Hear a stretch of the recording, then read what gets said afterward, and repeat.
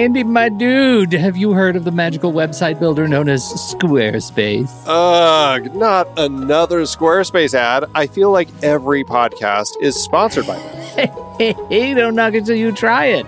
Yes, okay, it is overhyped, but actually it lives up to the hype. Squarespace is like a website fairy godmother. With a click of a button, your site transforms into a beautiful masterpiece. A website fairy godmother? That sounds interesting. What makes it so magical? Well, for starters, those slick templates make anyone look like a professional web designer. Pick one, customize the colors and fonts to match your brand, and voila. Plus, the drag-and-drop Fluid engine is so easy, your grandma could build a site on Squarespace. Well, she did knit me a lovely scarf last Christmas. Maybe website design is next. Exactly. And when you're ready to sell your Nana's handmade scarves online, Squarespace has built-in e-commerce. Add a store with one click. Get flexible payment options. Then watch those sales roll in. And when she wants to teach others her steezy scarf skills, Squarespace's new courses feature is just the ticket. Nana can set up her curriculum and enrollments and payments in a snap and become the next e-knitting influencer. Oh, wow, you really sold me with the grandma angle. Sign me up for that free trial. Just go to thenextreel.com/Squarespace and transform your site into a beautiful Squarespace masterpiece. Well, thanks, Pete. Even though it's overhyped, Squarespace actually sounds perfect for Nana's site's needs. Appreciate the warning on the ads, though. I'll brace myself next time I listen to a podcast. Anytime. Let me know if you need any help getting that site up and running.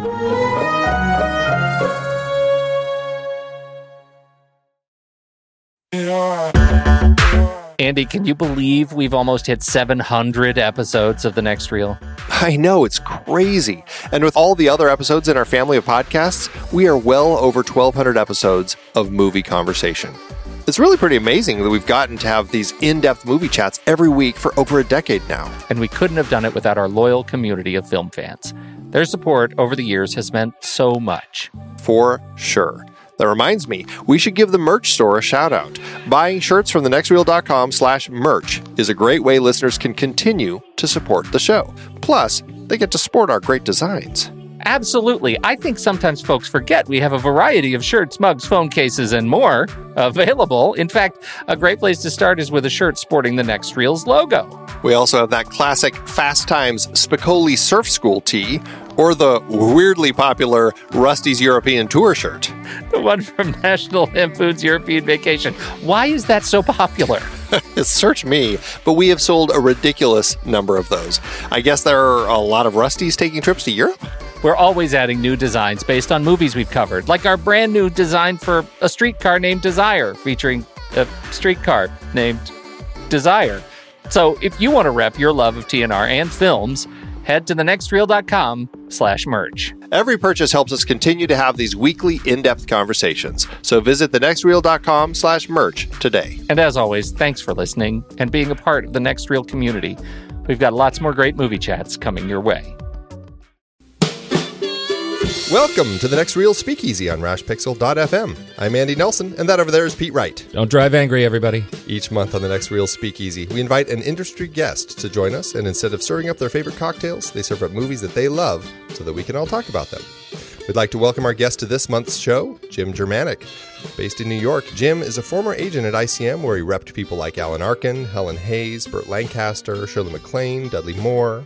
He's an award-winning writer, director, and producer, having created a number of films. The highly acclaimed romantic comedy feature Passionata, starring Jason Isaacs and Emmy Rossum, the festival hit Homophonia, and the film M, a romantic drama about loss and love. He's currently directing and producing a feature documentary about the life and art of Oscar-winning actor Martin Landau. And Jim is also busy in TV and new media, not to mention busy promoting his new book, Beyond the Craft, What You Need to Know to Make a Living Creatively. Welcome to the show, Jim. Great to be here, Andy and Pete. Thank you. We're going to talk about your film here in a minute, but I think the first question we have for you is, you're in this crazy film business. How did you come to be in the film industry? Well, I was always interested in acting, and I did a lot of acting in high school and college. And I came to New York, and for a very brief time, I tried to become a stand-up comedian and actor, and I just didn't have the confidence at the time. And I couldn't deal with the rejection. And then I went into being in the crew of commercials, TV shows, films. I did anything they wanted. I even worked as a gaffer and almost fried myself, but with electricity. But and then I quit that and started in the mailroom of ICM. And I was very fortunate. I was promoted to an assistant, and then I was promoted to an agent, which was very rare at that time because they usually absorb middle-sized agencies and their clients intact. And, I was there for 8 or 9 years and represented Dudley Moore, Shirley MacLaine, Arthur Miller, Ellen Arkin, and some other people you mentioned. And it was a really amazing experience because I really learned about the business and how contracts work. And, I learned a lot about film, TV, theater. I started getting jealous of my clients. I missed being creative. And people thought I was crazy. I was making a good 6-figure job with a big expense account, and I quit. And I started at square one because a lot of my contacts were much, much bigger than me and still continue to be bigger than me. And the heads of studios are not going to help Jim Jermanok right now. And so I started at square one in independent film. And I've made 4 features. Passionata is probably the biggest. That was released in 150 countries. And M won the Grand Jury Prize at Seattle International Film Festival and the Criterion Collection International Inspiration Award and a bunch of other things. And that's what I've been doing. I've been writing, directing, producing in film, much more so in TV nowadays, and also in new media. I have a web series I'm very proud of called Life Advice TV, www.lifeadvicetv.com, where I interview old people and ask them to give me advice, basically. Oh, that's wonderful, wonderful, wonderful idea. I got a nursing home, senior citizen centers, assisted living centers, and asked the most dynamic seniors I could find to give me advice about relationships, success, longevity, you name it. And so I'm in all the kind of media, and between those two parts of my career, I thought I had a unique perspective on creative career success, and that's why I wrote a book about creative career success and creative entrepreneurship.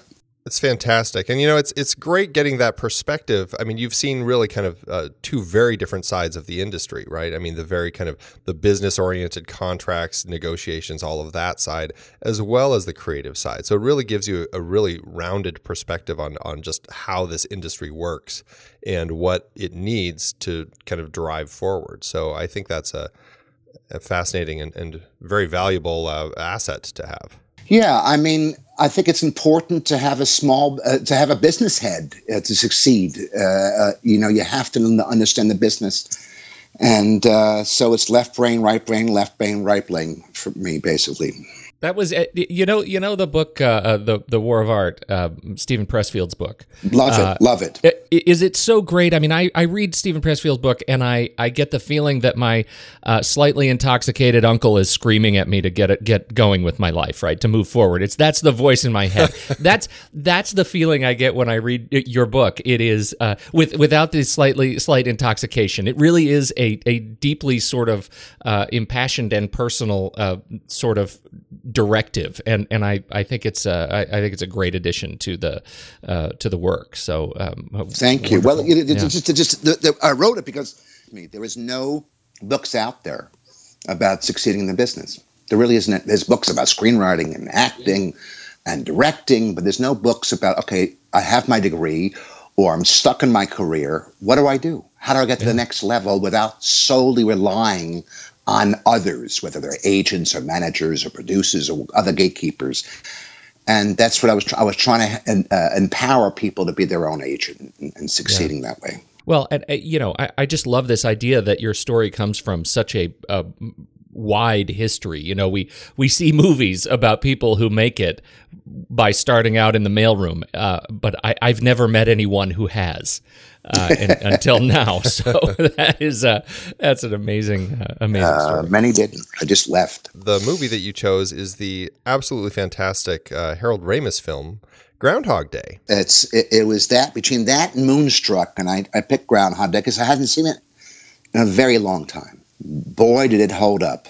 It's just a wonderful, wonderful, magical, inspiring, touching film. For those who aren't in the U.S., Groundhog Day, I think it's just a U.S. holiday, but it's coming up February 2nd. And the whole idea of the holiday is they pull a groundhog out of his little hole, and if he sees his shadow, we get 6 more weeks of winter, and if he doesn't see his shadow, it's going to be spring. So that's kind of the whole premise of the holiday. Which has got to sound so weird to our international listeners. Right. Besides this movie, that makes no sense. Basically, if a rodent sees its shadow, it determines whether there's 6 more weeks of winter or not.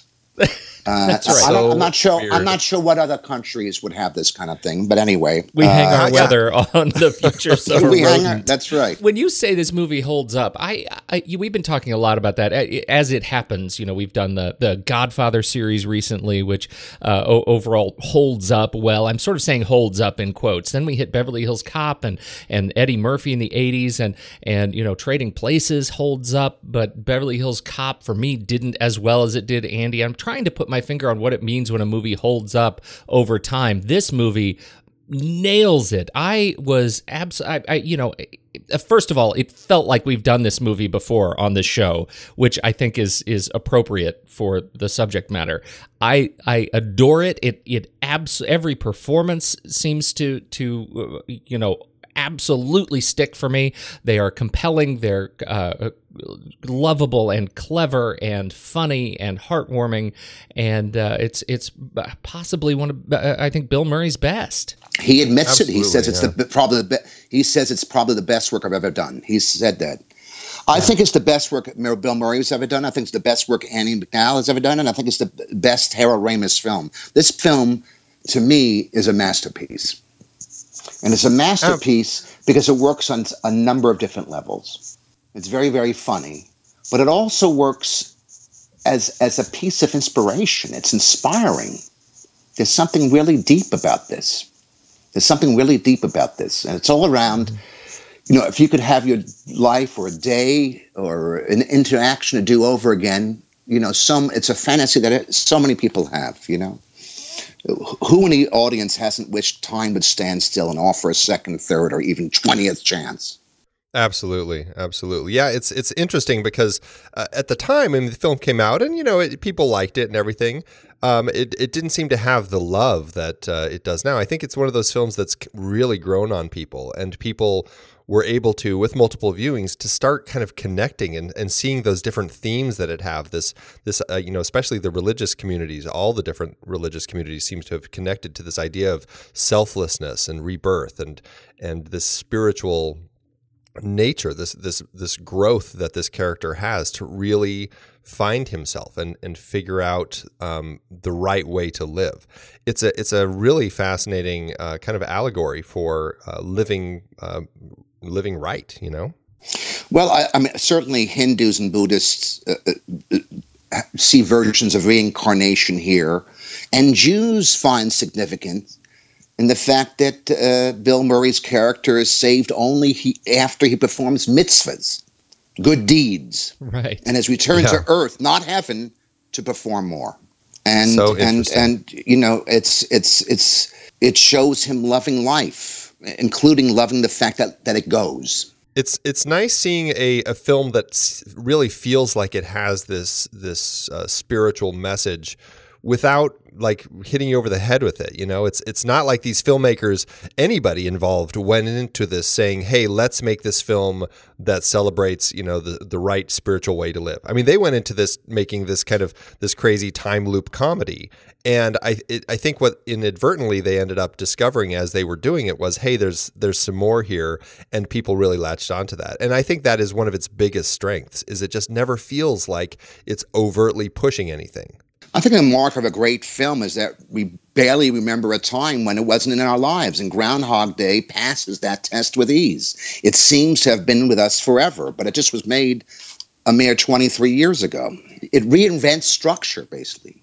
It creates a new framework that makes you understand like other great films, And it feels timeless. It doesn't feel like it's dated. It doesn't feel like, hey, this was set in the 90s.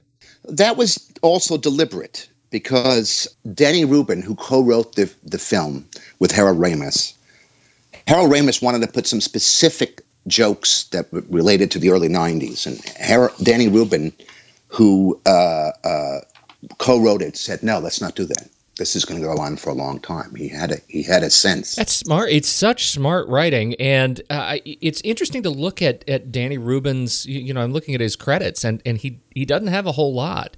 No, it's very timely. He just wrote the book for the Groundhog the musical, which is opening here in New York on Broadway in March.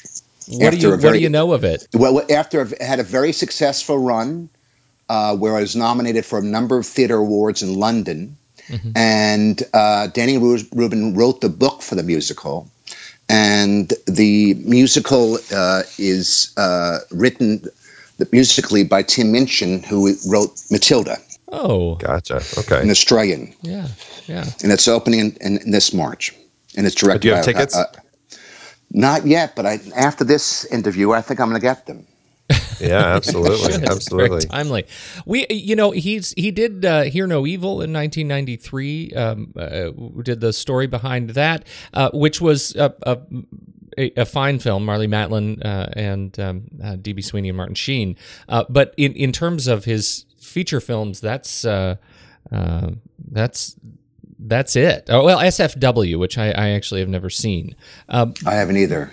But you get the feeling with this film, like this is an opus for him. It's like his Catcher in the Rye. He writes it, and then and what he comes back around to is something very. It's I don't know that he's ever been able to capture the heart and spirit of a narrative quite so well since. He hasn't, but this is enough. I mean, show business is such a difficult business.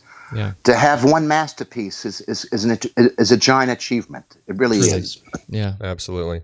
I think it's interesting that his original script, the way that he wrote it, it actually started kind of in the middle of the story, with essentially right around when Phil, I think it was around the time when Phil sees Ned and punches him in the street, and I think that's about when it starts.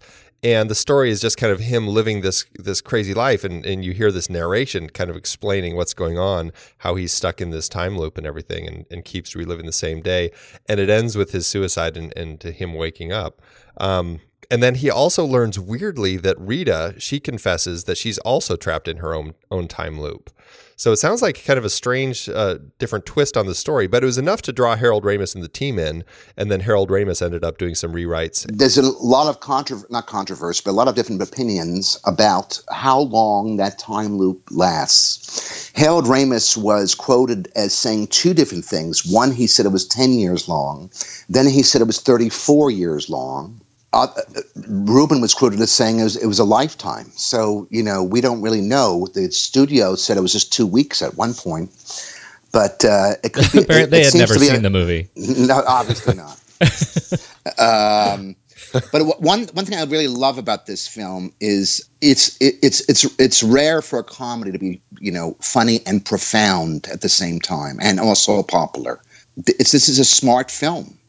And as a comedy screenwriter, I can tell you, there's a very underserved audience right now, and that is audiences who like intelligent comedies. It just seems that a lot of the comedies nowadays are just vapid, superficial, and he is a real great example of an intelligent comedy. And it's Groundhog Day is living proof that it's possible to create intelligent comedy that still has a broad appeal. Absolutely. Now, Harold Ramis co-wrote it, and then he also directed and produced it. What's your sense of Harold Ramis as kind of a creative force in the film industry? I mean, are you a fan of his films? I know he's kind of had a variety of ups and downs. Again, he had a tremendous influence on my writing.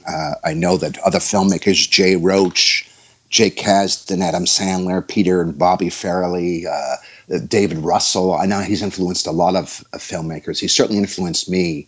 I was very influenced by Saturday Night Live when I was growing up, and SCTV, and he was a big part of SCTV. I was influenced by Mel Brooks, the Zucker brothers, and this guy. He did one of my favorite films, Animal House, and I think Harold, he's a Ghostbusters. I mean, this guy's a genius. He's a genius. He's made, I don't know, 4 or 5 amazing films. The whole Analyze That and Analyze This. Multiplicity was an excellent film. Back to Vacation. School. He did Back to School, Stripes, Caddyshack. I mean, these are classic. I mean, I saw Caddyshack a couple of years ago. I was laughing my head off. I think Andy, you're what you bring up about Danny Rubin and the original script and Harold Ramis, I think maybe illustrative of what Harold Ramis is able to bring to his writing, which is that sense of taking something wacky and funny. I mean, taking Bill Murray as the groundskeeper, or this crazy time loop, essentially sci-fi story, and bringing to it a ton of heart. Right? I mean, that is I think a real gift of Ramis is being able to add heart to levity, and I think that makes the writing that much more approachable. Absolutely. The guy had a very interesting background. He worked for 7 months in a mental institution, Harold Ramis. Wow. I didn't know And that. he said that was tremendous preparation on working with actors. He thought that was tremendous preparation. But the point is, he understood the human condition. He understood human behavior in a way that many directors may not. And I think that endows all of his work. There's a humanity there. I mean, in this particular work, as a writer, this is a classical, and it was very popular, particularly in the 80s and 90s, a classical redemptive narrative, which has echoes of A Christmas Carol. This man is redeemed. He starts out as a perfect bastard, and he starts, I don't know, after many trials. After many trials, he suddenly decides to be a good man. That's such an interesting point because, so often you hear, about these characters and how you want to, the whole save the cat notion of a script, and how you want to have a character who the audience can connect with. And Bill Murray's character, Phil Connor, is really just kind of just an absolute jerk. Like you said, he's just a bastard. I mean, he's not somebody that's easy to like right away. He doesn't like himself. He doesn't like his job. Right. He doesn't like the Groundhog Day. He doesn't like having to travel to Puxatawny, Pennsylvania. He doesn't like any of these things. He doesn't respect his coworkers. I mean, you certainly start off with someone who's certainly conducive to redemption. That's for sure. So what is it about this character, and maybe it's the way that Bill Murray performs it, or that Harold Ramis directs it, or that it's written, that really helps the audience really kind of go along with Phil and go along on this ride with him, as opposed to watching this film? I mean, we've all seen movies with a protagonist that's not likable, and it takes a really hard time, or a long time, for us to really kind of connect with the film because we don't like the protagonist. This is a protagonist that we don't like, but we're able to still connect with him right away. I think, look, you can say what you want. This was offered to Michael Keaton and Tom Hanks, who rejected it before it was offered to Bill Murray. I don't think it would be the same film with those actors. I think this film is Bill Murray. This film, Bill Murray, even as a jerk, has a tremendous vulnerability. He's a normal Joe. We relate to him. We know this guy, and even though he's behaving like a jerk, there's still some kind of connection we have to him. I don't think that would be the case with a lot of other actors. I don't think it would have worked with a lot of actors. I think the whole reason this film works is because of Bill Murray. This is like Back to the Future without Michael J. Fox. I mean, I don't think you can. I don't think this movie exists as it is without the what Bill Murray brings to it. He's just fantastic. Let's talk about Andie MacDowell, because you Jim mentioned that you think this is her best performance. Andie has been incredibly sarcastic about Andie MacDowell in the past. What's your sense of her performance in this film? I think it's the best performance she's ever given also. Again, there's reasons that masterpieces are masterpieces. Mm-hmm. This is the best work, I think, of Andie MacDowell, Bill Murray, and Harold Ramis. I think it's the best work they've done, and they've done a lot of great things. Andie MacDowell came to fame just 4 years before in Sex, Lies, and Videotape, if I'm not mistaken. Yeah. Oh, yeah. Any good comedy, because I write romances and romantic comedies often. You want the audience to fall in love with the people that your couple is falling in love with. So you want the audience to fall in love with her, and we do. Oh, that is it. And I think the central moment for me when I fall in love with her is actually, and this is a brilliant piece of the script, it's actually when we are introduced to her, right? I don't know how that moment came about, but when we see her against the blue screen, because she's wearing a blue jacket, watching her head her head floating on the chroma key, is so delightful, and she communicates such a wide-eyed innocence and optimism without speaking at all, just in her little wave, that I think demonstrates exactly who we want the love interest to be in a movie. And it's just iconic. Exactly. And in fact, she has those qualities that Bill Murray eventually strives towards. She cares. Yeah. She's excited by this holiday. She's excited by the people celebrating. She loves her job, and she tries to be the best she can be. She's really human. We feel the humanity in her. The biggest goal as a screenwriter is to bring out the humanity of your characters, and we feel her humanity immediately upon seeing her. When she says that, I always make a toast to world peace, we really get a sense that she really does make a toast to world peace and really believes that that's what she wants. That's right. It's not cynical or skeptical. Right. It's exactly. For real. She's unlike when Bill tries it. Right. She's genuine. Yeah, and she takes this. What I think is so great about the script is how she takes it so well. As far as she's one of these characters in the film who has to act constantly with Bill Murray like it's the same day. I mean, for her, she's always starting at at the same ground zero point at the beginning of February 2nd. With the whole situation as it's all just the next day. As opposed to him, who's obviously been living however many days. What I think is so great about her performance is that I always believe that she's going along with it in that day. And I think that's an incredible, incredible strength in seeing how she can actually go from struggling with Phil in the morning to kind of falling for him over the course of the day, regardless of which day it is. I think that's amazing. And that's a really interesting point, Andy, because here in so many films, right? One of the great hallmarks of great character writing is watching the character. What's the character's transformative arc, right, over the course of a film? How do they grow? How do they change? And invariably, characters around them change. In this film, they just can't, right? They absolutely can't change over the course of the film, or it breaks it sort of pulls back the curtain. And I think I think you're right. She's really solid. Well, she doesn't transform, but he transforms. She doesn't transform, but He suddenly realizes he's in love with her. As a result of his transformation. Correct. Another interesting part of this in terms of the screenwriting is that when you're writing a screenplay, you usually try to avoid repetition. And that's the whole thing here. It's built on repetition. The way they get through it is to short circuit everything just when you think something is going to happen that you've seen before, film gets to it before you and changes or abbreviates it in some way. When I teach screenwriting, I know Andy does too, and one thing you really want to convey is, what's distinctive about this story?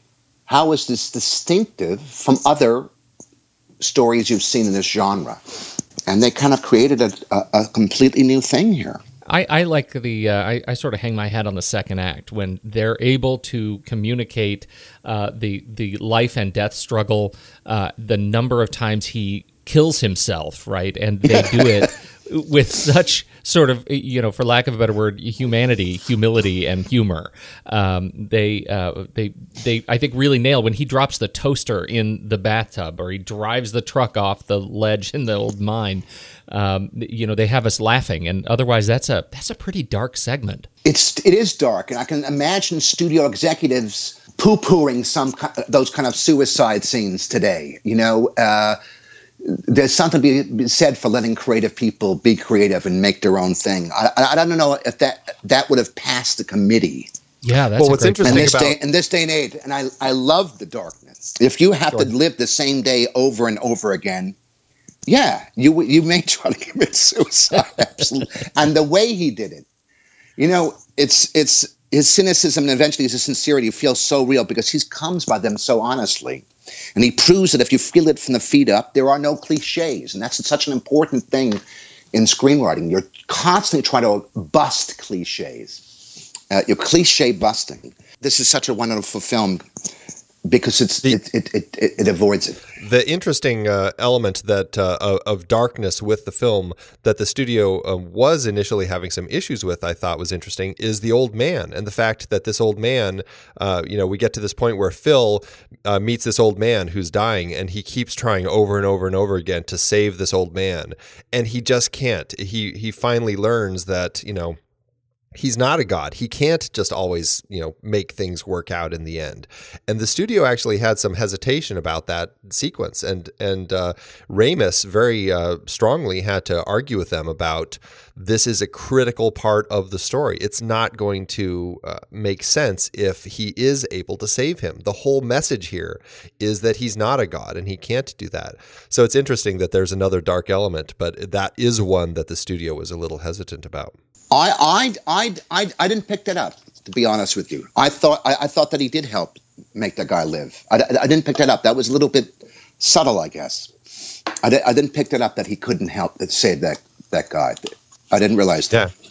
Yeah, I think he keeps trying. Yeah, he keeps trying to do it, but it just never quite works out. And I think that's a good message for that particular part in the film, because he is starting to get to this place where he's just like, I'm a god, and I think that having this sense that he can't always save things in the end, I think is a pretty powerful little moment there.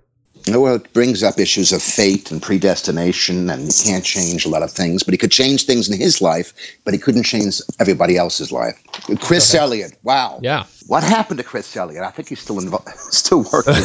I miss him in films. I miss him. I really miss him. I thought he really had a very realistic portrayal of a cameraman. I mean, he didn't try to make the cameraman flashy or didn't try to make him unrealistic. He really focused on making this guy a believable cameraman. And Andy, I know that you've been a cameraman yourself, and you've worked with many cameramen. I thought this was spot on. Yeah, especially for a news cameraman. I mean, he just seems like the sort of guy he's got the camera on his shoulder. He's ready to just get the shots. I mean, he's out there. I think my favorite bit with him is after Phil drives off the quarry cliff and crashes. He's like, oh, he might be okay. And then the big explosion. No, probably not now. No, he's not okay. That was excellent. Oh, so funny. I caught the young Michael Shannon in there for the couple of lines. The famous actor Michael Shannon, who was one of my favorite actors. I guess this is one of his first films, I imagine. What I find so interesting is, for whatever reason, I don't know what it was that Michael Shannon did in his performance here, but ever since I first watched it, his character always stood out to me, and I always recognized him as like, oh, he's the guy from Groundhog Day. And it's such a small part, but just the way that he shakes Bill Murray's hand at the end there, it's always stuck with me. So interesting that he kind of struck a chord with me right out of the gate like that. He, of course, specializes in many dark, heavy roles. Just Nocturnal Animals just recently. And a good Elvis. Was he? Oh, yeah. Elvis and Nixon this last year. I didn't catch that. I'll look for that. That's good. Oh, you should absolutely catch it. Yeah, he was terrific. Yeah. He's a great actor. He's a great actor. In fact, anything he does is worth seeing. I've seen him on stage. He's just a fantastic actor. One of my favorite characters in the film, though, has to be Ned Ryerson. Good old Stephen Tobolowsky. Really playing it big as just one of the just funniest bits in the film, which just always cracks me up. The insurance salesman, and the way he brings everything to the table here. I mean, he just doesn't hold back at all. I mean, it's just, he is a riot. Again, it reminds me of It's a Wonderful Life or Back to the Future, or even in theatrically Thornton Wilder's Our Town. We know these characters. We know the size of this city, this town. I'm from a city around the same size, and we know these characters are created from truth. We know these characters. We've met them. We know exactly who they are. In fact, when we initially see Bill Murray, we know who this guy is. We've met this guy. He's above it all. He's cynical. He's skeptical. And the same thing here. The insurance salesman. Absolutely. A little cliched, but he plays. We know it's not false or artificial. It's real. This is one of those films that makes you think, okay, cliches are cliche for a reason, right? I mean, we connect with them. We connect with them because we've seen them before because they feel like, hand to glove. But look, I mean, his performance in this is, it certainly represents his sort of comic, leanings, but he has done an incredible variety in terms of just his talent as a character actor. He is an incredible talent. He is. In fact, he's still doing, I think he's currently in 2 different shows right now. He's currently in two different TV series. So he's working, and he deserves to work. Have either of you guys seen the movie Stephen Tobolowsky's Birthday Party?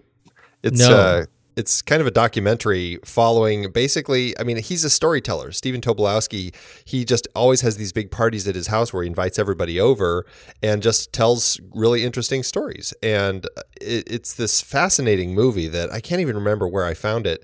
But it's just, him telling stories and weaving these tales with all of his guests. It's just a really, really kind of fun and powerful film. It's definitely worth tracking down and checking out. Yeah, this is, in some ways, this could be seen as an art film in mainstream clothing. This is I'm not sure this film would be made today. I'm not sure it'd be greenlit by a studio, this film. And that's the unfortunate thing. Because of its darkness, there are certain elements, even though we have these very familiar characters, but there are certain elements that I don't think would be, they would allow in terms of studio finance. To me, it feels in many ways like an independent film. Well, and that I think speaks a little bit to what you were saying earlier about the fact that, they're not making this sort of comedy today. I mean, this is a comedy. Which is a real shame. Yeah, it has a lot more going on to it. And so it makes me wonder if they might greenlight the Danny Rubin version of the script that might be a little more wacky, but be a little more hesitant to jump on board with the Harold Ramis rewrite version that had a lot more heart and a lot more character and a lot more interesting things happening. You can imagine them greenlighting a movie like this if they really jumped on board the darkness, and you're reliving every day and it's 7. Right, over and over and over again, just horror after horror. But yeah, you're right. I think this one walks such a fine line. It doesn't feel like anybody'd be comfortable. That really speaks to allowing filmmakers to make their films, because I think in some ways some of the studios are kind of cannibalizing themselves by just allowing these giant superhero films and not allowing these kind of romantic comedies and comedies to get out there. It's very, very upsetting to me. Yeah, it's an interesting shift in the way that the industry works now. It's very frustrating. I think it's been dumbed down to a large extent. Yeah. I mean, Deadpool, I think, was such a huge success starring Ryan Reynolds because it had some of this darkness in it. You had it played off the superhero in that the superhero, you see him warts and all. You see the problems he has. That movie, I don't think that movie succeeds on its constraints, right? I mean, that movie succeeds because they had to guerrilla the thing into theaters. They didn't have the budget that Batman versus Superman did, so they had to improvise an awful lot to make that character what it was. Right. But I think people relate to his character just like they related to Bill Murray's character, because there's a realness, there's a genuineness, there's a humanity. And Bill Murray certainly has brought some of that to some of his films after this. I mean, the Lost in Translation certainly had a little bit more of that gravitas with his performance. She's a very talented director, Sofia Coppola, but I think that film would not have succeeded without Bill Murray.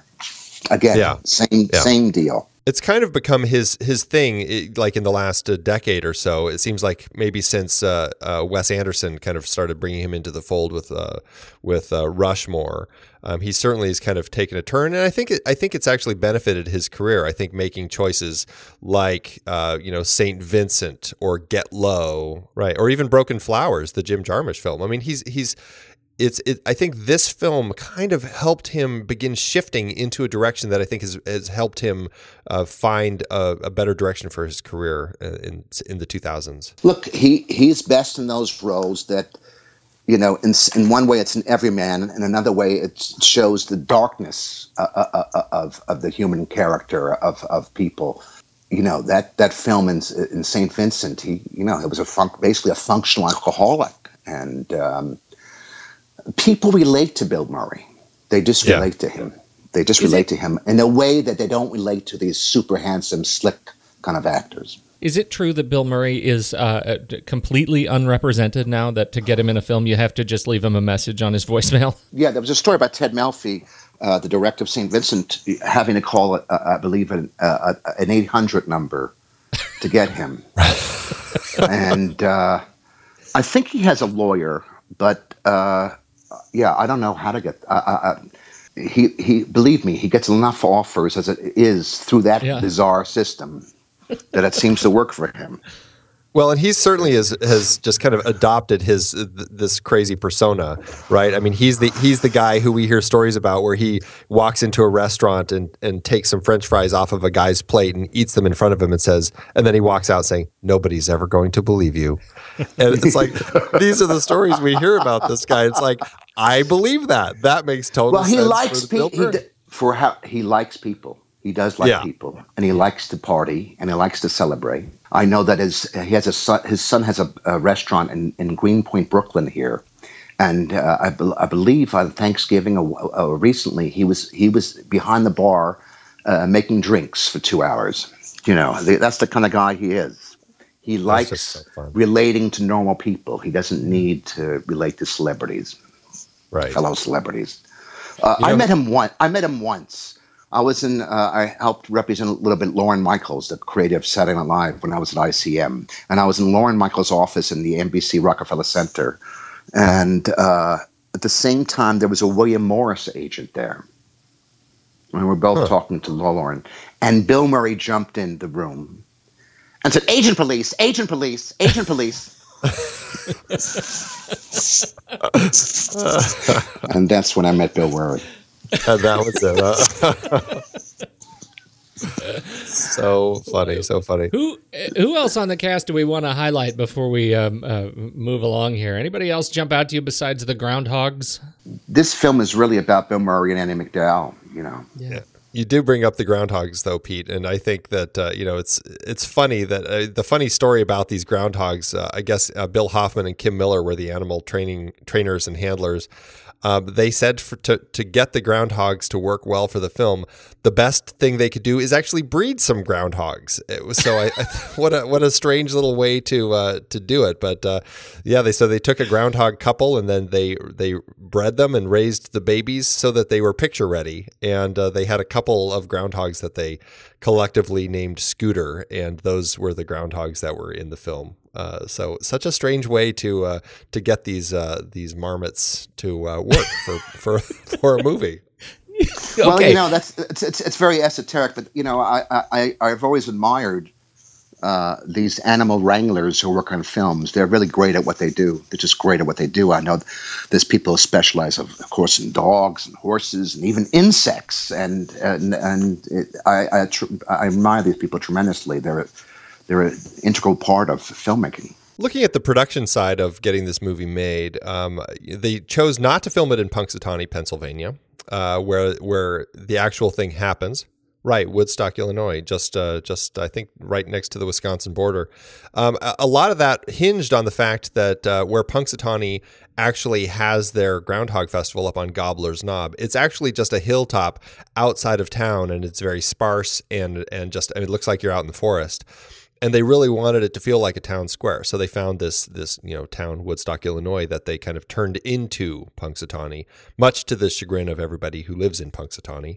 But, I think the location works really well. And having this small town feel, I think, really works well. And I think they designed a great look for the overall town and the town square and everything. It just feels very small town and homesy. Well, it's very relatable to all of us who grew up in America and cities like this. And I think it was a very comfortable environment for both Bill Murray and Harold Ramis, who are from Illinois. They're from Chicago, so they're from nearby. Yeah, so they didn't have to travel too far. That's right. That's right. And it's important for a director to be comfortable. Is there anything that really stands out to you as far as the production? For me, it always hinges so much on the score that George Fenton does. I think that it's just a beautiful score. It really emphasizes the romance and the kind of the strangeness of the situation and everything. I think he does a beautiful score here. I like the score a lot. Yeah, I like the score a lot. I don't know much about the composer, but I thought it worked.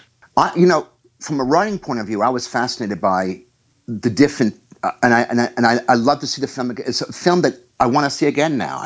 I know I just saw it a couple of days ago in preparation for this interview, but I wanted to see it again. I still want to see it again because I want to see the build from him, the day 1, day 2, day 3, if you will, all the different days, the day repetitions. At first, he continued being an asshole. Then he became suicidal. And only at the end of, I would imagine, many, many days, did he decide to be benevolent? Did he decide to be altruistic? And that was very interesting. It was completely, unlike many films that we see, it was completely unpredictable. Mm-hmm. We didn't see where this is going. We did not see where this is going at any point. I want to shout out Pembroke Herring as the editor. I for anyone who spends any part of their livelihood cutting footage, I don't think you can watch this movie and not at least think for a minute, oh my goodness, what a complex sort of brain teaser it would be to cut all this footage together and keep track of all of the different loops in such a way to sort of build the visual narrative. And I think this is a great film because It doesn't look edited, right? I mean, it is a very natural visual flow to it, and I think he did a terrific job making this film look natural. I can't imagine having all this different footage and saying, okay, now what? What do I do? Again, for example, what it seemed. Yeah, I get the first act and the third act, but the second act. Oh, what order do I put these different loops in? That could have been a hot mess. Yeah, that's a mess, and he made sense of that mess. He's also behind a couple of films we've talked about. National Lampoon's Vacation. He did Vacation. One of my favorite films, which I know is a bit controversial, Great Balls of Fire. I really like that movie. He did, but in terms of the scope of his work, Out of Africa. So you go from a movie like Groundhog Day to an epic like Out of Africa. He's got a rich list of credits here. He's a brilliant editor. Yeah. And I think like smart directors, a lot of directors want to control their editor. They transform their editor into, if you will, a technical secretary. Yeah. I don't think Ramis did that. I think Ramis was smart enough, as many great directors are, to let this guy add to the creative equation, to let this editor really make it better, enhance it. Absolutely. And I have a strong feeling he was smart enough to do that.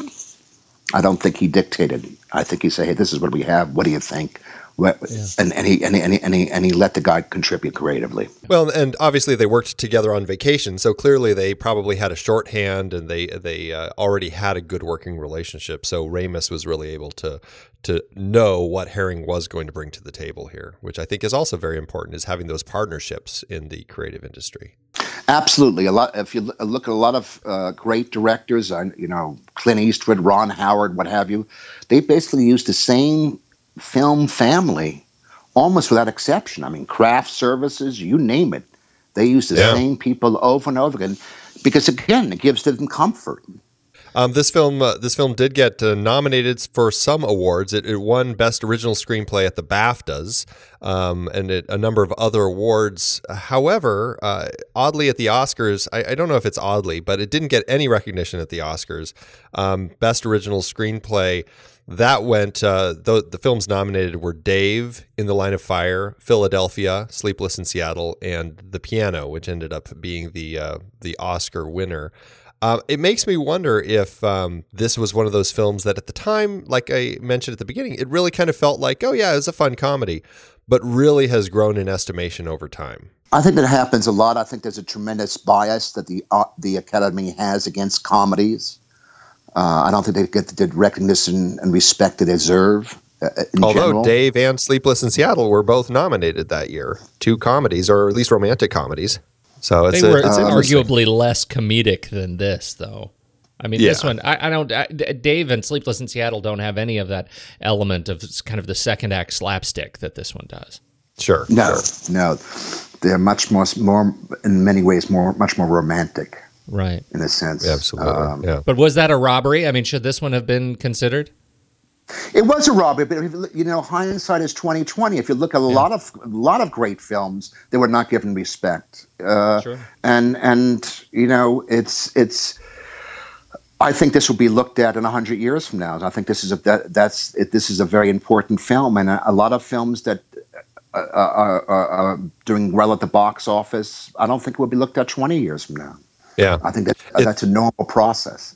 It is. It's just kind of the, shaking things up and seeing which things stick. This certainly is one that sticks. I mean, obviously, those films, that list of films, they're not ending up on the Library of Congress's National Film Preservation Board of films deemed national treasures like this one has. It's interesting how things stick and how things change over time, and a lot of it is just what people might connect with at the time, but it's not something that really lasts. So to that end, you have to weigh how this is a director, Harold Ramis, and a film that's just very influential on a lot of the comedy filmmakers we have today. Very, very. David Russell is amazing. David O. Russell's a fantastic director. And this reminded me of Silver Linings Playbook, in a way. Oh, yeah. Because that's a great comparison. You're dealing with somebody who's also fighting their demons, if you will, and he loves this film. This is like his favorite film. So I mean, this is one criterion is how influential, and I think this is a very, very. This director is very influential, and this film is very influential. But yeah, I mean, David O. Russell, someone fighting their demons, using all that humble, difficult baby steps, hard work that it takes, but doing it in such a hilarious way. There was an Italian remake of it called in 2004 called It's Yesterday Already, directed by Giulio Manfredonia. Which did it go, I don't think it went anywhere. Did it? I don't know if it did or not. I mean, I didn't really hear much about it, but it's about an egocentric TV documentarian who finds himself trapped in a time loop during a reportage he's taking in Tenerife. So yeah, I mean, it's a story that's popular. And obviously, we've already mentioned the musical coming this year. And it's from what I can gather, that musical is going to be a big hit. Yeah, it was a big hit in London in 2016. So I believe was nominated for a number of theater awards. So it's exciting. What do they do for the groundhog in the musical? I wonder. Is it just a whole a groundhog breedery below set? They just are breeding groundhogs all the time. I don't know. That groundhog has to check his equity whites. Yeah, right. That's right. Well, you can't work that groundhog more than 8 hours. That's right. I don't know. I would imagine it's not a real groundhog. I don't know. Oh, sure. Yeah, sure.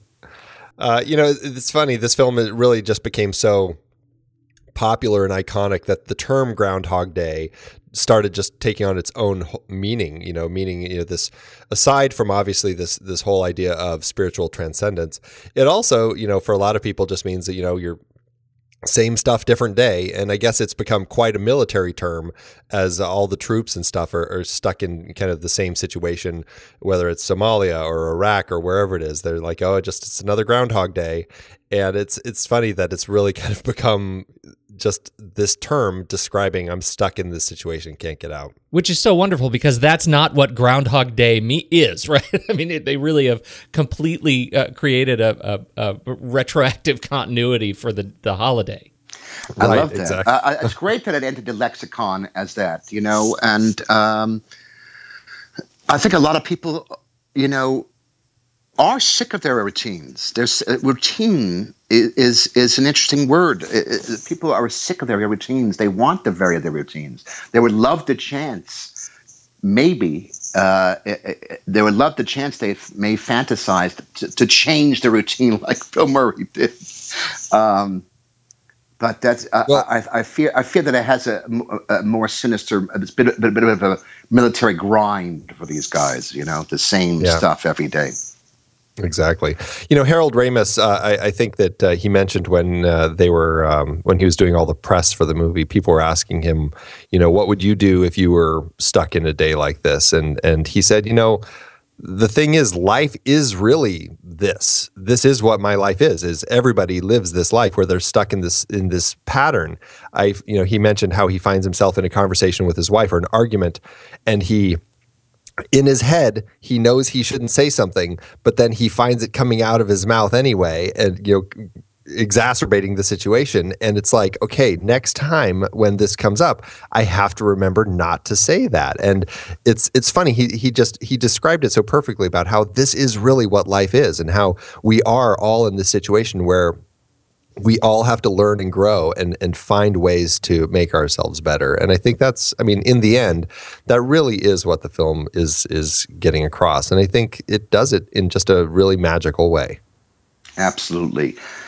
And it may have taken Bill Murray 10 years of repeating the same day over and over again, but eventually he did evolve. Eventually he did grow. Eventually he did realize what's important in life, love.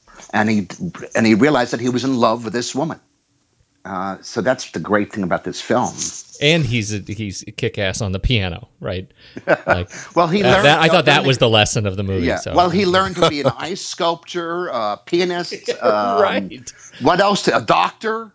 But isn't that funny? Like that is the that's sort of the story along the way that gets lost a little bit as we talk about how brilliant it is as kind of a romance. But the message of trial and error, of growth, of like multiple careers. Like we are, I think that I get a little bit tired of the life is short meme, live it up. Life is short. Life is long. Do a lot of stuff. That's what Groundhog Day celebrates, go be a doctor, go learn to play the piano, do all the things. You're on this planet for kind of a long time. So live it up. Well, again, as somebody who started Life Advice TV, I love this film because it does give you life lessons. It does give you, you're right, to vary your routine, to learn hobbies, to appreciate the people around you, to fall in love. Beautiful. Andy, how'd it do in the box office? Well, Groundhog Day cost $14.6 million to make, which is about $24.4 million in today's dollars.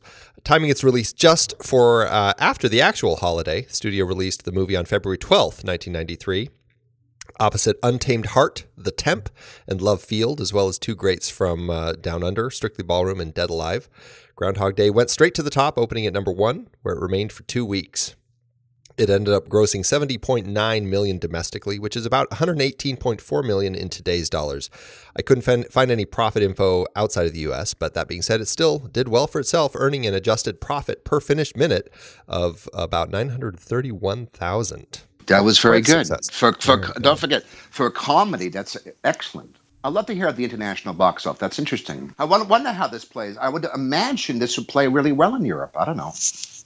That's what I was wondering. I wish that I could have found some figures about the international, because this is one of those, it's like such a quirky U.S. holiday. It's like, what do people outside of the country think of this? I mean, I know in context of the film, it almost doesn't even matter that it's a holiday. No, it doesn't. Right? It doesn't. So, no. But it is I would one imagine of those they weird love things. I would imagine. I know that England loves this film. I know I when it was released. I know that England because a number of English newspapers like the Independent and the Guardian and keep on writing about this film. And I know there was a 20th anniversary release, and I think Danny Rubin and Harold Ramis did something for the DVD or something. So there was something done in 2013 for this, and it was written about by a lot of the British newspapers. I know when it was released in Brazil, just to deal with the title issue, they titled it "The Black Hole of Love." Oh my God. That's bad. It is a funny thing about Groundhog Day too. Just on reflection, my background is in local news, and you ask yourself, gosh, could any holiday have sufficed? And Groundhog Day, the holiday, walks that fine line, right? Local and mid-level market news stations don't send sat trucks out to Arbor Day celebrations, but then Christmas is too big, right? So you need kind of a ridiculous holiday right in the middle, and Groundhog Day, I think, really walks that line well. We still have a justifiable reason to send a local, reporter, but it's also pretty stupid. I don't know. Traditional. I don't know if it's funny or a little bit just crazy, but if you look on Wikipedia about the actual holiday Groundhog Day, they have the reports from various locations since 2016, going back through 2008 of which groundhog and what they predicted. Just from 2008 to 2016. They have all the predictions from all the different groundhogs as far as were they predicting an early spring or were they predicting 6 more weeks of winter. It's quite a list. Are there some groundhogs that are held in higher esteem in this regard, like who see their shadow better? It makes you wonder. But I mean, we have groundhogs: Balzac Billy, Buckeye Chuck, Chattanooga Chuck, Chesapeake Chuck, Chuckles, Dunkirk Dave. I wonder if there's been a scientific study about these predictions. I like to know how accurate they are. It says here, according to Groundhog Day organizers, the rodents' forecasts are accurate 75 to 90% of the time. Oh, that's good. That's good. I like that. Yeah. So there you go. Although, here you go. According to Stormfact's Weather Almanac and records kept since 1887, Punxsutawney Phil's weather predictions have only been correct 39% of the time. So maybe Punxsutawney Phil is not the one to be following, although I guess is the most famous one. This whole movie is built on a bench strength, kind of a C-team groundhog. Of all the nerve. All right. We got to rank it. What do you think? Yeah, let's do it. All right. Head over to flickchart.com/thenextreel, everybody, and you will see our list. You can scroll up in your show notes on your podcast player of choice, and you'll see a link to this film on Flickchart right there. Just tap it, add this film to your library, and let's see how it stacks up to our ranking today. Now, the usual rules, Jim, if we hit a movie, it'll take us through a ranking of about, I'd say probably 8 or 10 movies here. Any movie that you have not seen, that's okay. Just bow out. Andy and I will duke it out ourselves. All right. I hate to diminish this film in any way, but go ahead. This offers a chance for some gut wrenching comparisons. I don't want to discourage anybody from seeing Groundhog. No. There, on our entire list of films, there are only a few that we actually advocate people don't see. So every film on this list is good, apart from the accidents that are at the bottom of the list. So here we go. Andy? All right. First up, we have Groundhog Day or Mad Max, the original. I'm going to go with Groundhog Day here. I mean, I think it's really difficult. It's like comparing a pitcher and a batter. Yes, I mean, it is. Or apple and orange. At least compare it to other things in its genre. Compare it to different genres. Jesus, get ready. This is not easy, and this is what we call the flick chart hate crime. It really is comparing two movies, but you have to imagine this scenario. You're on a desert island, and all you have is a TV and these two movies. Which one are you going to watch first? A Groundhog Day. Groundhog Day for me, too. All right. Next up, we have Groundhog Day or Trading Places, one of our recent Eddie Murphy movies. It's absolutely Groundhog Day. Groundhog Day or our last speakeasy film, 101 Dalmatians, the 1961 animated Disney film. Groundhog Day for me. Groundhog Day. You know, the Bancroft brothers made a fantastic case for 101 Dalmatians. It's a delightful film, but I, too, am Groundhog Day. All right, Groundhog Day, or some Ridley Scott action in Mogadishu, Black Hawk Down. Groundhog Day. Groundhog Day. Groundhog Day. All right, next up, we have Groundhog Day, or... going with some Spielberg shark action, Jaws. Jaws. That was a Jesus. Yeah. Jaws. Yeah. I'm sorry. I'm going with Jaws. Yeah. Groundhog Day, or here's a very different film, Requiem for a Dream. That may be the worst comparison, the worst pairing we've ever done. That's a brilliant film. Brilliant film. Ellen Burstyn's fantastic. Oh yes. Tough call. I'm with you. I adore Requiem for a Dream, but it's you got to be in kind of a special place to watch that movie. After I've it's seen not a film I want to see again. I'm Groundhog Day. Me too. Yeah, Groundhog Day for me too. Groundhog Day, or some more Mad Max. We've got Mad Max Fury Road. Groundhog Day. Yeah, I'm still Groundhog Day. Me too. All right. Well, that lands it at number 10 on our flick chart out of 283 films. That is a pretty strong spot for this film, which I think is absolutely the right place for it. We have one more partner, Letterboxd.com. We just do a straight up 5-star ranking for me. I'll tell you, it's a 5-star film. Absolutely. Yep. Definitely 5 stars for me as well. Absolutely. This totally was wonderful. Absolutely wonderful. What a great pick, Jim. Thank you for the excuse to see this again after 20 years. I really haven't seen it since 1993, and I thank you for the opportunity. I don't like repeating films for some stupid reason, but I thank you very much for the opportunity to see it again, and believe me, I will see it again in the next year as well. I will. Absolutely. It is a great film. I'm so glad we did get to talk about it again. So now, jumping back, Jim, so your book, Beyond the Craft, What You Need to Know to Make a Living Creatively, where can people find this book? It's on Amazon, both Amazon Kindle and Amazon Paperback. It's also via the bookpatch.com. And we'll have all those links in our show notes, and we'll put them up on our Facebook page so people can check it out. It is really just a great book. So much useful information from somebody who has seen a lot of both sides of it, whether it's, finding an agent, or I think one of my favorite parts is kind of learning how to deal with yourself and your own personality in this crazy industry, and the persona you kind of have to create. Just a lot of great information in here, Jim. Thank you. Well, it's sometimes we're our own worst enemy, and I wanted to address fears and anxieties we all may have. A lot of creative people are not great at networking or schmoozing, as I call it, and so I talk about how to become a better networker, how to improve yourself in that way, because it's such an important part of success as a creative professional. And I talk about how to distinguish yourself and how to distinguish your project and how to find a mentor, and all the things I think are very important to getting to the next level of one's career. Do you have other spots on the internet where you hang out, where people can find you, that you want people to check you out? Well, my website is www.jimjermanok.com. JERMANOK. JimJermanok.com is my website. And people can contact me via that website, of course. And I'm on LinkedIn and Facebook and Twitter at Get Real. And then they can also go to, is it lifelessons.tv to check out some of your... What my web series is about old people giving advice is lifeadvicetv.com.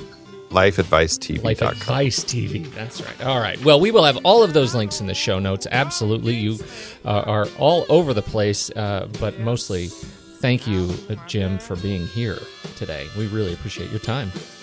It's my great, great pleasure. Thank you for doing this show. And for everybody out there, we hope you enjoyed the show. If you like what you heard, follow us on Facebook, Twitter, Google+, all those great places, and of course YouTube. And then don't forget to head over to iTunes and leave us a rating and comment. It really does help more people find us. Thanks again for tuning in, and until next time, I'm off to Punxsutawney. I'm gonna use you to be my friend.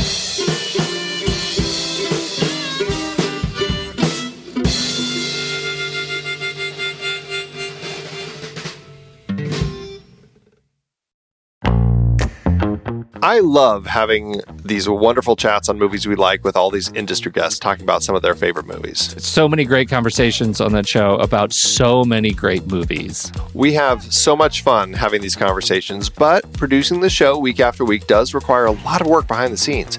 If you'd like to help support our efforts, one easy way is by using our Originals page when shopping for books and movies that we've covered.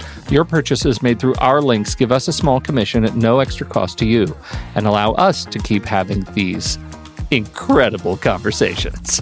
The Originals page at thenextreel.com/originals links to the source material for all the adapted film discussions on the Next Reel's family of podcasts. Purchasing through our links supports the show. It's your one-stop shop for Amazon and Apple links where you can buy your copy of the original source material. Original material for movies we like, movies like Casino Royale, The Silent Partner, Never Let Me Go, Silver Linings Playbook, There Will Be Blood, based on Upton Sinclair's Oil. I believe it's Oil! Oh yeah, I forgot the exclamation point. Plus, by using those links to buy your next read, Apple and Amazon show us a little bit of love, which allows you to support our family of shows with minimal effort. thenextreel.com/originals. It's a great way to support the show and find your next page turner. That's right. Head over to thenextreel.com/originals to pick out your next read and dig in today.